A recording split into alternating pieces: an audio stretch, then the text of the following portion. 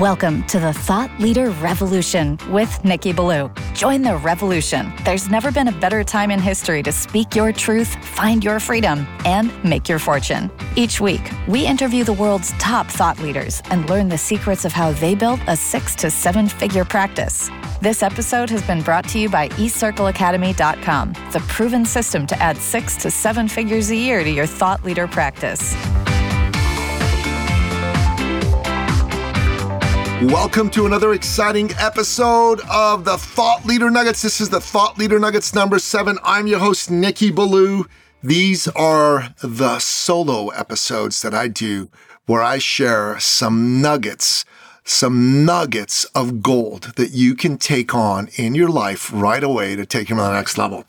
So I'm going to go into my book, Finish Line Thinking, and I'm going to share 2 more of the 13 principles with you today. This is principle number 5. It's become part of a community of supportive, like-minded peers. Birds of a feather flock together. Every mother knows that if she wants her kid to be a good kid, he needs to hang around with good kids. Champions know this principle and they live by it.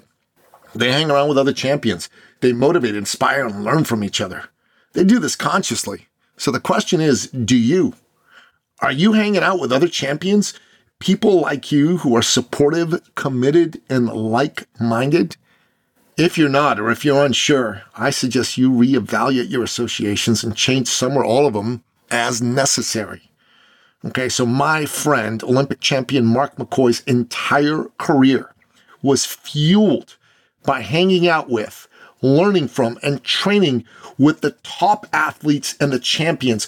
Mark used to drive the top Canadian national track team stars to the airport just to be around them and soak up their knowledge and vibe.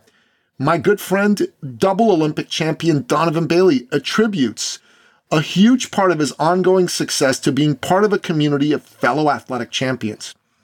Top CEOs join business peer groups like eCircle, my company eCircle, like YPO, like Tech or Vistage, or young entrepreneurs organizations. So here's a question I have for you. Are there any communities of like-minded finish line thinkers out there in the world that you can become a part of? And if so, what can you do today to help you join one or more of those communities? And if not, how can you create such a community with one or more of your like-minded friends and associates? Ask yourself this question. Okay, so here's the deal. I'll share a success story. Several years ago, I was teamed up with a man named Michael. He and I created a peer group because, he had a company, he wanted to scale it, and he didn't have a peer group. So we just created one. And we called it eCircle, right? At the time, the tagline was where entrepreneurs go to win.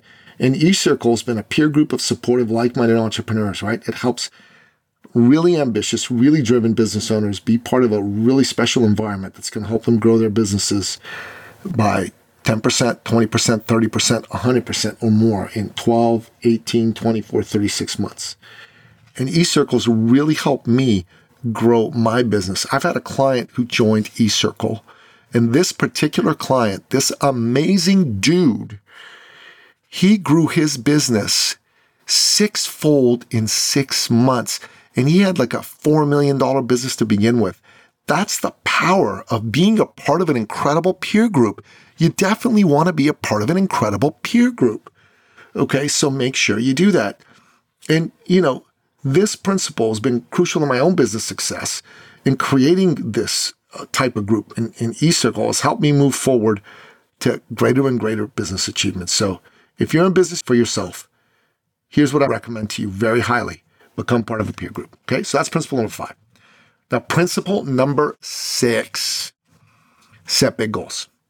Champions set big goals. They aren't interested or motivated by playing small and setting small goals. They're interested in big goals, huge, massive ones that scare the bejesus out of them, but also excite and inspire them. They don't want to win the local high school race and then rest on their laurels. Kind of like Al Bundy, that character in Married with Children. They want to win the Olympic final.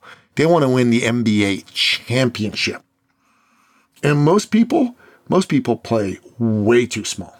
They set goals that are far below what would stretch them, far below what would move them to hustle, to grow. They're afraid to set big goals because they're afraid to fail, and to fail spectacularly. So they set goals that are way too easy, way too safe, and ultimately way too unfulfilling, right? And again, they're like that Al Bundy character in that old 90s TV show, Married with Children, right? He was a old high school football star who once scored 4 touchdowns in a single game. Now, that was an awesome accomplishment, but it was also his last serious accomplishment. He peaked at 18 in high school, and he stopped going for it. What about you? Are you like my friend Mark McCoy, or are you like Al Bundy? Are your goals big, or are they way too small? Are they worthy of the majesty and greatness in your soul, or are they beneath you?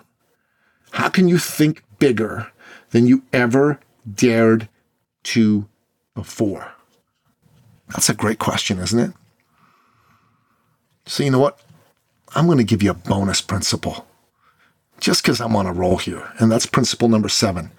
Embrace failure and fail fast. Champions embrace failure. Most people are afraid to fail. They make it mean that they're a failure, so they seek to avoid the experience of failing at all costs, but not champions. Champions embrace failure. They fail fast. They learn from it and they move on. Now, what about you? Do you embrace failure or do you avoid it? My friend Mark McCoy began his illustrious career at a Toronto area high school. His dream was to be a sprinter. But his coach said, I already have enough sprinters. I need a hurdler. You can either be the team water boy or a hurdler. You choose.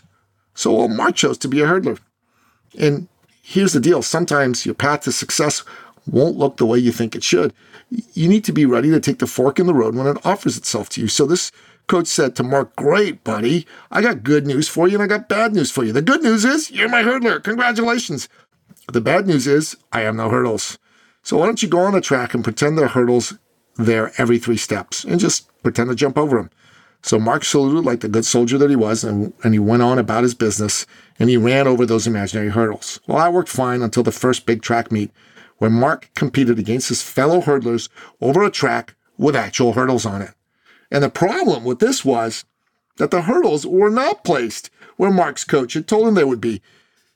They weren't 3 yards apart. They were actually 10 yards apart. So the race was a disaster. Mark hit all the hurdles and he finished dead last. So most people in this situation would give up at this point and they'd be disillusioned by their failure, but not Mark. He was going to be good at track no matter what it took. No excuses. Choose and do it now. So he went and he found himself some hurdles and a coach who actually knew what he was doing.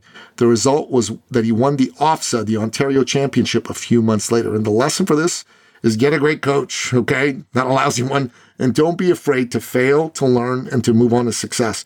Now ask yourself, how can you embrace failure more effectively, fail fast, get the lesson, and move on towards success? So I'm going to share a success story about this with you with a friend and client of mine. His name is Arnaud Martre. So Arnaud Martre is a young man that many years ago I met at a conference, and he was recently finished with school. And when we initially met, he was looking for work, but he set his sights way higher and he decided to start a business, even though he had no prior experience as an entrepreneur, even as a salesman. So I took him on as a client, and it was immediately apparent that he needed help in generating sales.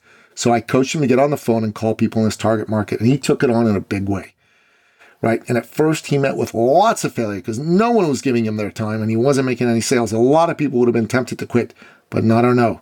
He came back to each coaching call looking for what he could do differently. We kept tinkering with his phone sales technique until he started to get appointments. And pretty soon, he became a master at getting appointments, and his business really started to take off. So after working with him for about a year and a half, Arnaud and I took a break. He decided that, he wanted to do this on his own. So he'd been doing pretty well when we stopped. His income dropped for a bit in the 2-3 years that we didn't work together. We started working together again, and we brought the same passion, the same intensity, the same willingness to fail. And Arnaud took on a challenge. And in that challenge, it was a 30-day challenge. He had no results until day 29. And he then decided to continue with the challenge. We continued to work together. And here's what happened.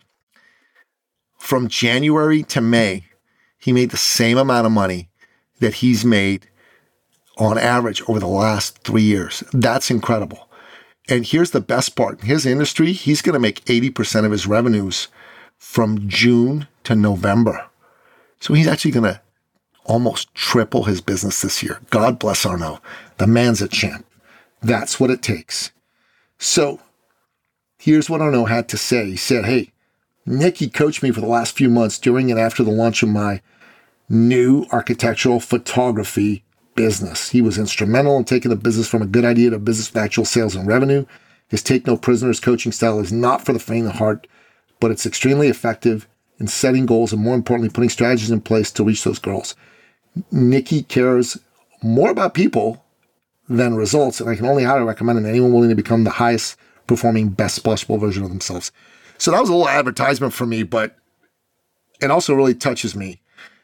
It's one of the things that makes me so proud of folks like Arnaud who are warriors in their business, and proud of myself for being a warrior for my clients to help them win in their business. So that's this week's Thought Leader Nugget. There are 3 powerful principles from my book, Finish Line Thinking, How to Think and Win Like a Champion. You can pick it up on Amazon, or you can go to my website, finishlinethinking.com, and check it out there. And if you like what you experienced in this episode, do me a favor and share it. Do me a favor and tell a few people about it who need to hear it. Go on to iTunes, leave us a rating, leave us a review. That's how we grow this movement. We have a movement. We are determined to help make 1 billion millionaires and 1 million billionaires. We want you to be one of them. And the only way we can do it, though, is with your help. All of us are stronger than one of us. And all of us are needed to get the word out, to let people know how amazing the Thought Leader Revolution is, how amazing these Thought Leader Nuggets are, and how they can help them become more successful. Thank you so much. And until next time, goodbye. This episode has been brought to you by eCircleAcademy.com, the proven system to add 6 to 7 figures a year to your thought leader practice.